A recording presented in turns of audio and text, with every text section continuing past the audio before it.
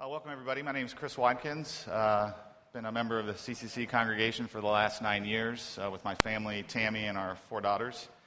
As I was listening to that song, it occurred to me that to whom has been given much, much is expected.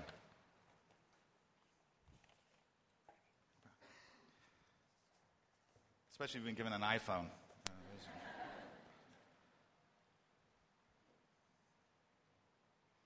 CCC is one of the richest places in the world. The amount of resources we've been given, the amount of trust we've been given with God's Word, His resources, His positions of influence that each one of us has in this community is almost overwhelming if you were to think of it.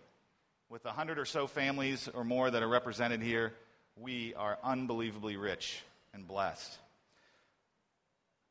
If you could put up the slides, please.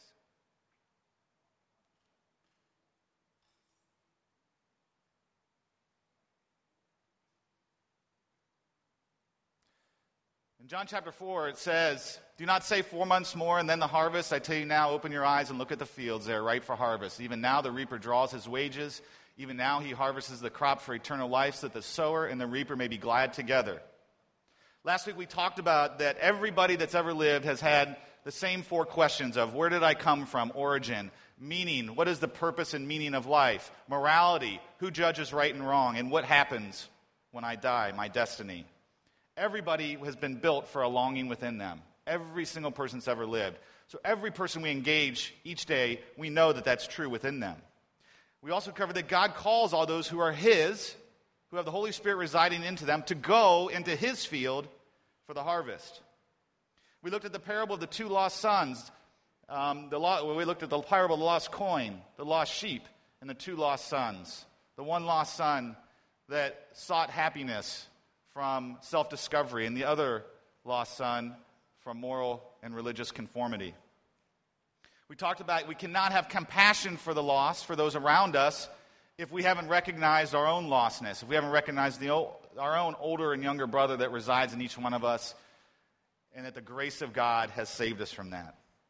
We explored that the harvest is more than, it's not a combine blowing through a field and harvesting thousands of people at a time, but it's more like hundreds of individual people going out into a field and harvesting the grape from a vine. One that's had just enough rain, just enough sowing, just enough love and care to be ready for the harvest.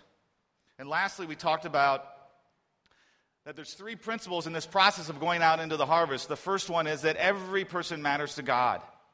Every single person matters to God. The second principle is that it's a process, and God is responsible for the results. And thirdly, that every single person that's ever lived has 3 barriers to Christ. There are emotional barriers, intellectual barriers, and barriers of the will.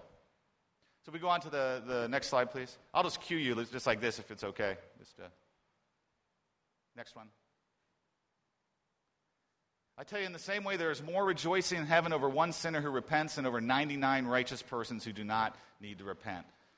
So God is clearly articulating in Luke 15 that lost people matter to God. Now when we decide, and we've been called into the harvest field, and we recognize, because compassion has overwhelmed us, we move into that space where we're willing to intentionally give our lives to other people, it's very important for us to understand the difference between a goal and a desire. You can desire somebody to come to know who Jesus Christ is, but you cannot make it your goal. If you make it your goal, it'll end up in manipulation. It'll end up in you pushing. It'll be your agenda. It'll be your ego. It'll be your desire that you're turning into a goal, and we can't do that. So it's very important in our relationships with our wives, with our children, with our coworkers, with the people at school that we're with, whoever it may be that we're interacting with, do not turn our own desire for them to know the Lord into a goal, because it will result in manipulation. We talked about the biggest fear factors of going into the harvest is a lack of compassion, which we talked extensively about last week. And then let's assume we have compassion. Then it's an issue of competence. I don't know how to answer these questions. If somebody asks me about the reliability of the Bible, I'm going to be stuttering all over myself. I'll feel like a total idiot, and I'll actually push them away from the Lord. Or they'll tell me about some experience they had with another Christian and how horrible it was, and I won't know how to deal with that. So compassion leads us to the desire for competence, the desire to want to begin to learn how to give an answer for our faith with gentleness and respect. Which then, once we understand that this is God's work, it'll lead to the confidence that the Lord will be working ahead of us, behind us, on the side of us, and bringing people to know Him. There's 3 different ways that people think about reaching out to their lost friends. There's one which is right now, the proclamational approach. Someone sitting up front and telling somebody what they should believe. We see that demonstrated in the Scriptures in different ways. But it's a very small percentage of the reality of people's exposure to Christ and to the overall arching plan of God for this world. The second one is one where you actually go to people, whether it be prison ministry or whether it be people that are in the hospital and sick. It's a kind of an intentional thing that you go to a specific group of people for a specific reason. And again, we see that demonstrated in the New Testament, again, a very small percentage of the time. And then lastly, this is the one which is the reality of life of here in Beijing. 70 to 90% of all the opportunities we're going to have are going to come in the natural context of our life. It's not going to be pre-programmed, inviting people to events. It's going to be you going out into the field to wherever it is you already have your influence and sharing the love of Christ with people around you. If we don't understand that, we're going to rely on days like today where you feel like the only way you can be a testimony to somebody is to invite them to church and then outsource it to someone else to tell them about who God is. And then when they have the tough questions, again, outsource it again, as opposed to developing yourself, your own competence and confidence to engage in a relationship with them. And we'll talk a little bit more about that in a few minutes. So we talked about the 2 principles. You can go ahead to the next slide. Now, one of the things that we don't understand, if we can understand that this is a process, it will free us from a lot of the guilt and anxiety we may experience as we go to invest our lives in people. It's a process. Every person you meet is somewhere on this continuum. Now, it's not necessarily a straight line. It's probably more like a figure 8. But I didn't have the visual to create a figure 8. People are -10, contrary, hostile to Christ. These are people that just want to come after you because you're a Christian. Then you got people that maybe just, you know what, I could care less. Then you got those people that are, tell me, what is this Christian thing you're talking about? What is this relationship with God you're talking about? And then there's something that happens in the spiritual realm when someone crosses over from death to life, when God touches their spirit, and you get to watch them move from death to life. And then there's this process of they then commit themselves to the Lord, and then they become a cultivator. They become somebody that wants to go into the field for His sake. Now, everybody here is somewhere on this continuum.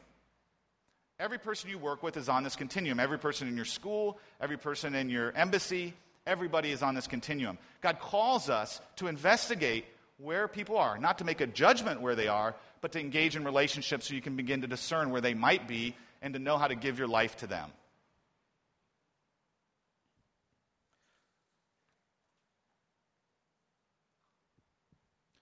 One of my buddies, when I was living in Columbus, he was coming to one of my Bible studies for, 3-4 years. I mean, same questions every week, on and on and on and on and on. I had no idea where this guy was. Was he a -2, -3? Was he already a Christian? I had no idea. I couldn't figure it out. He would say he was, but he just couldn't. There was just nothing you sensed in your spirit that this guy really is connected to the Lord. He's in the vine. One day we had lunch. We walked through the conversation again. I go back to my office. 15 minutes later, I get this phone call. Chris, you're not going to believe it. What? I went back to my car after our conversation, and I felt this overwhelming sense, this rush come over my complete body. And it's like I could see something I never saw before. And this guy articulated the Spirit of God touching his heart and the scales being pulled away from his eyes. I did nothing different that day than I'd done all the other, sowing the seed, watering, all these things we talk about. Kind of, man, again? But all of a sudden the Lord did something. And man, I wept. I've known this guy since I was a little kid. We've grown together. We did all kinds of depraved things together, and we started to do some good things together. And to see the Lord bring him to faith was a beautiful thing. But it was the Lord's timing on that guy. God was responsible for the result. Every single one of us has all types of people that have impacted us in our walk with Christ. I was counting this yesterday. I was just trying to think how many people I can think of that really had some kind of significant impact. There's at least 12 to 15 people in my life that came along and said something or had some influence on me, everything from my parents to my brother to people that I never knew before. So there was this constant watering and sowing around me so that when the soil was ready, when my heart was ready and the Spirit of God touched me, I could respond. But it was a process. Other people were involved in that process, and not one of them necessarily got to see the result then. But they saw the result sometime later, and they obviously gave God the glory. I went back from a trip. We go back in the summers, and one summer I went back. I had this list of guys I would just pray for, I grew up with, and my buddies that were in my hometown of Columbus, Ohio. And after living here in Beijing, you obviously lose contact daily with these guys. I went back, it was probably 4 or 5 years after I left Beijing, and one of the guys was like the only guy left on the list that hadn't come to the Lord. And I came back, and I called him to check and see how he was doing. He says, "Hey, would you come talk at our Bible study tonight?" What? I said, I didn't express that on the call. I said, "Sure." I'm thinking, what is he talking about? This guy, my dad worked with him. I worked with him. My brothers worked with him. And we all were sowing seeds around this guy. When we would start sowing the seed, it was like the door. When you go to the storage units in America and you slam that door down, it makes that loud sound? That was this guy. Every time you'd say the word Christ, boom. Nothing. Literally no expression, nothing at all. Zero expression. My dad would tell me his stories. "Yeah, I'd be talking to Dave and blah, blah, blah." And man, it would just go down. And to see now that door had been wide and lifted up had nothing to do with me. It had to do with all these other guys in my hometown that were invested in his life. And ultimately, the Lord was responsible for the result. Those are the encouragements he gives us. As we engage in this process and trust him for the result, we're going to see how we plant, someone else waters, God will bring about the result. Next slide, please. So this is the passage. I'm not going to read it at this point, but it's really that concept. This is a team effort. This is everybody going in the field together. It is not any one of us that would ever save somebody. It is God that saves them, but he calls us to the field. Now, lastly, the 3 barriers of faith. The emotional, the intellectual, and the volitional. Now, the one that I think, the one most of us can resonate with. Anyone here have a bad experience with a Christian before in their life? Raise your hand. Okay, yeah, all of us, 100%. All right? We are the biggest deterrent to people finding Christ. And if we don't know that, when we engage with our friends and we begin to engage in that relationship, we're gonna actually fulfill the stereotypes if we're not careful. One of the ways you can do is you can break down the stereotype because you're going to engage them outside of trying to bring them to church. You're going to go and just hang out with this person. You're going to go and you're going to love on them for a long period of time with no agenda. It begins to break down. When they start to see, every single person will tell you, "I didn't want to come to Christ because of somebody," and then they'll say, "I came to Christ because of somebody." So we're part of this process in both directions. And those emotional experiences can be extremely, if we're aware of those and we can investigate those with people, we can help them see that, Jesus feels the same way about those Christians that you do. But it's not about perfect people living perfect lives. It's about broken people understanding they're broken and then receiving the extravagant grace of God.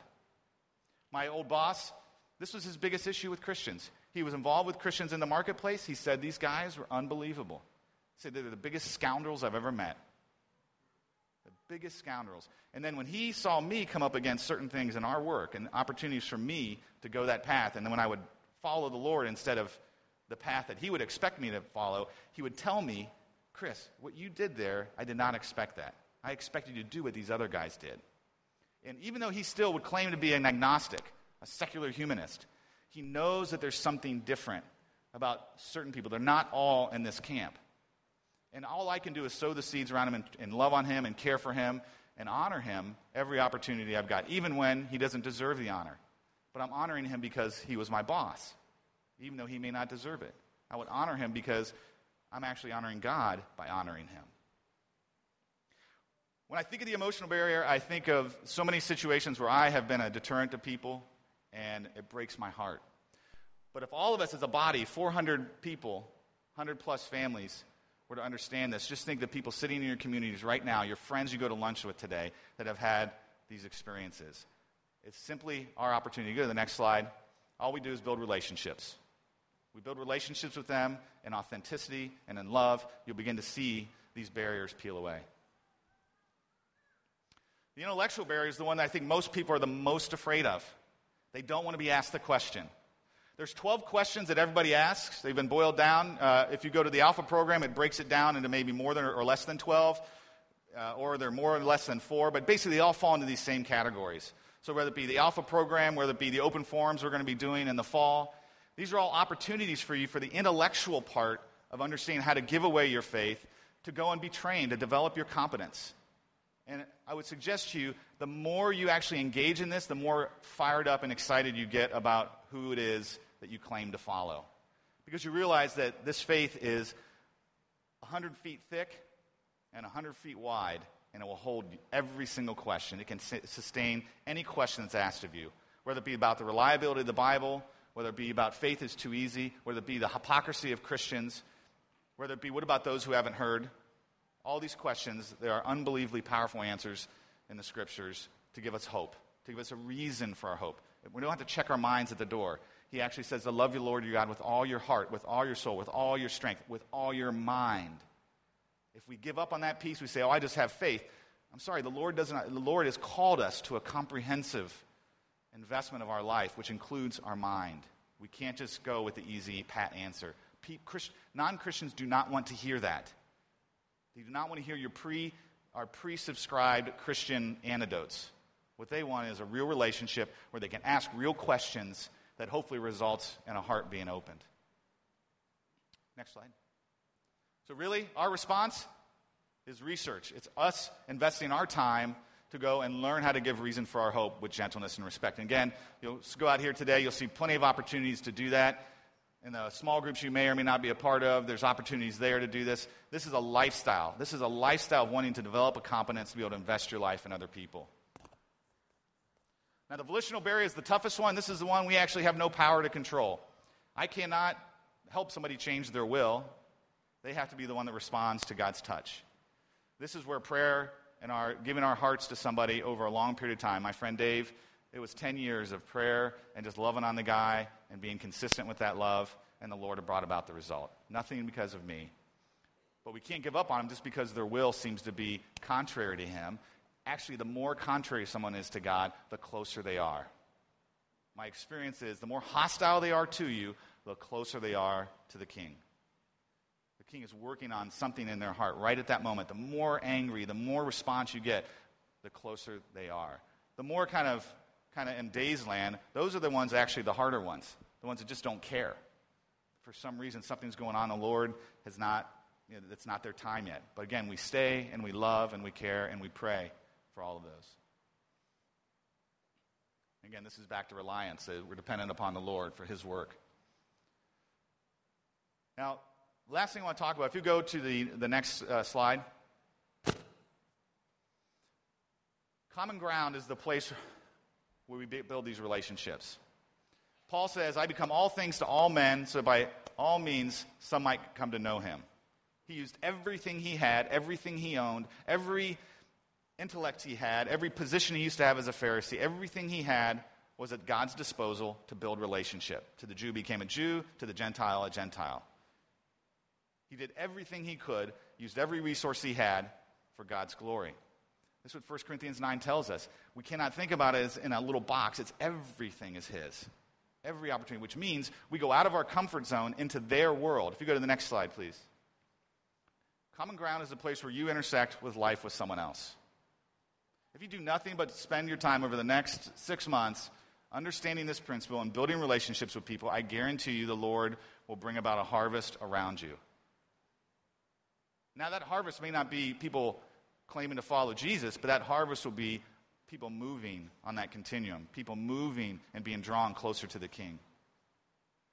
But our job is to be intentional about building the common ground and building those relationships and allowing God to be the responsible for the result. But if I don't engage, if I don't invest my life, then I can't expect to be a part of seeing the harvest. Again, this isn't about programmatic, guilt-ridden Christianity. This is about an overflow of the heart that you have the cure for Ebola and you want to give it away. You have the cure for the greatest virus, the greatest disease in all of history. If you don't think you have that, you will not desire to give it away. If anyone had the Ebola virus antidote today, they would be screaming at the top of the mountaintops. We have something far greater than that because everybody's going to die anyways. 100% mortality rate. So everybody's going to physically die.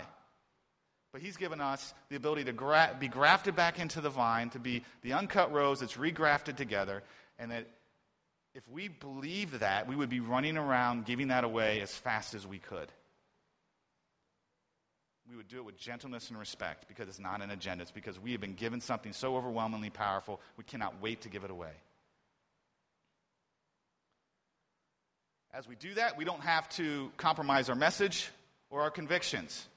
If you're somebody that has struggles in certain areas, you don't go engage and build common ground in areas that are going to cause you to stumble. Okay, it's just wisdom. But you're also not going to allow you also shouldn't allow maybe extra biblical rules to prevent you from engaging in common ground with people. I'm not going to give specifics because those are between you and God, what those specifics would look like. But you don't have to compromise the message or your convictions as you go about developing common ground with our lost friends. This is just a quick visual. You have biological relationships.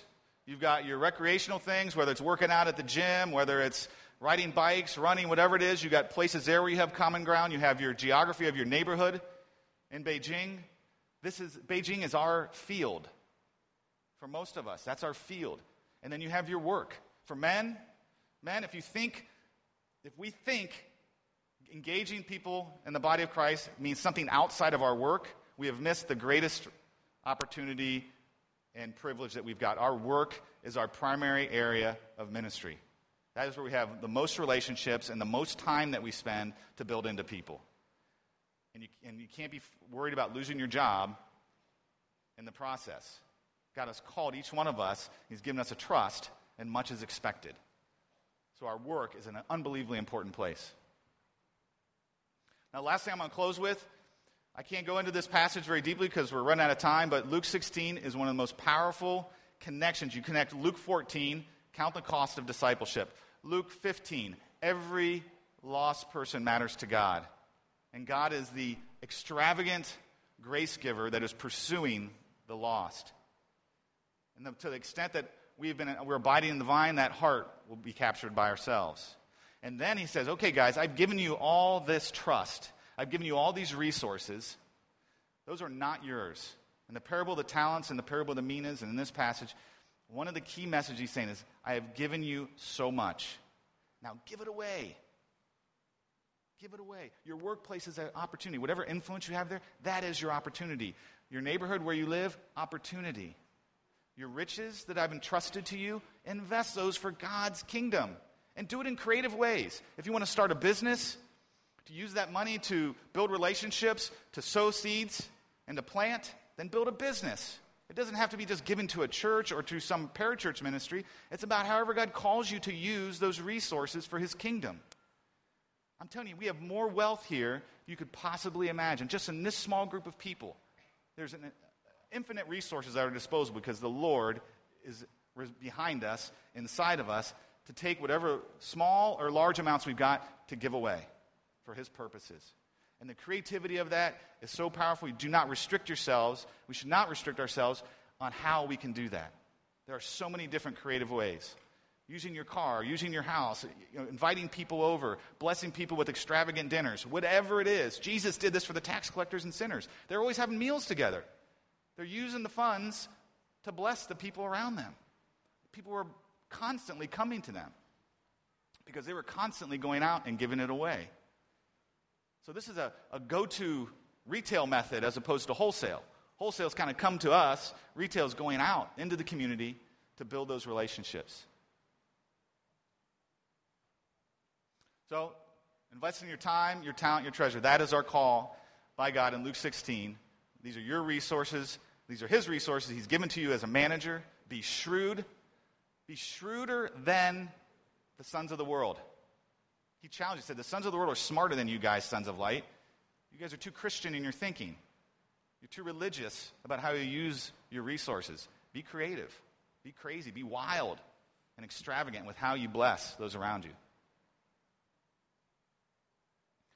We talked about compassion. Without compassion, I'm going to have no desire to develop my competence, and therefore I'll have no confidence the Lord's going to draw people to himself. To be a part of the harvest, we have to recognize we have been saved first. We have been the ones rescued by an extravagant, grace-giving God. Then that will lead to a desire to develop competence, ultimately confidence the Lord's going to draw people to himself. Apart from Christ, we're dead, we're blind, and captive. There's something going on in the spiritual realm. Brothers and sisters, we have no idea what's going on there, except something happens in people's lives. When we get to see it, it's one of the encouragements and the edification that we get to be and seeing really that he's real and what he's doing in this community. We are at a unique time in history, guys. Beijing and this community has been given a trust. And I would suggest that we need to take that trust and give it away as fast as we can. We've been given so much. We cannot look past it.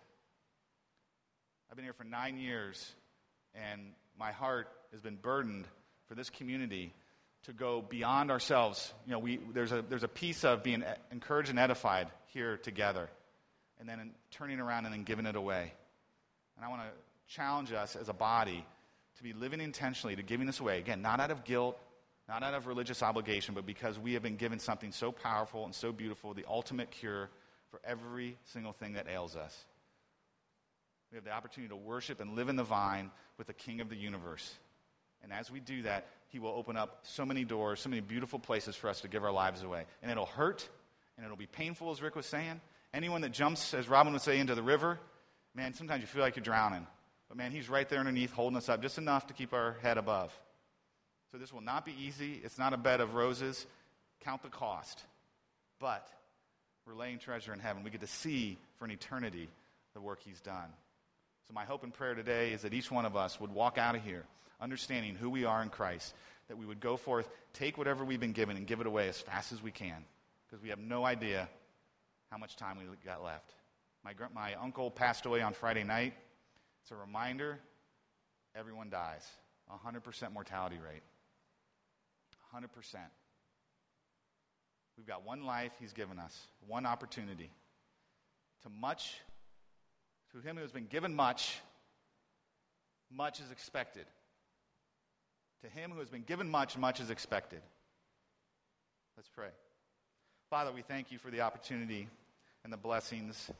We thank you for this incredible community that you've given us to come together in fellowship, for all the small groups, the men's and women's ministries that go on where the real connection of relationship happens. We're so grateful for that. We're grateful that for this country, this time in history, that we get to be a part of your work in this place. Father, we know there is unbelievably hurting people all around us. We are hurting ourselves.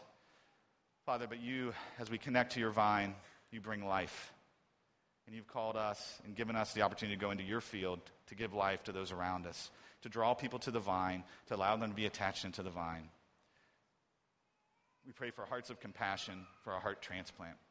We pray that we would develop the confidence to be able to go out into your field with confidence that you're going to do the work ahead of us. We're grateful. We thank you for this time together. We thank you for this community of CCC. We thank you for the opportunity to be in Beijing. Pray for this in the name of our King Jesus. Amen.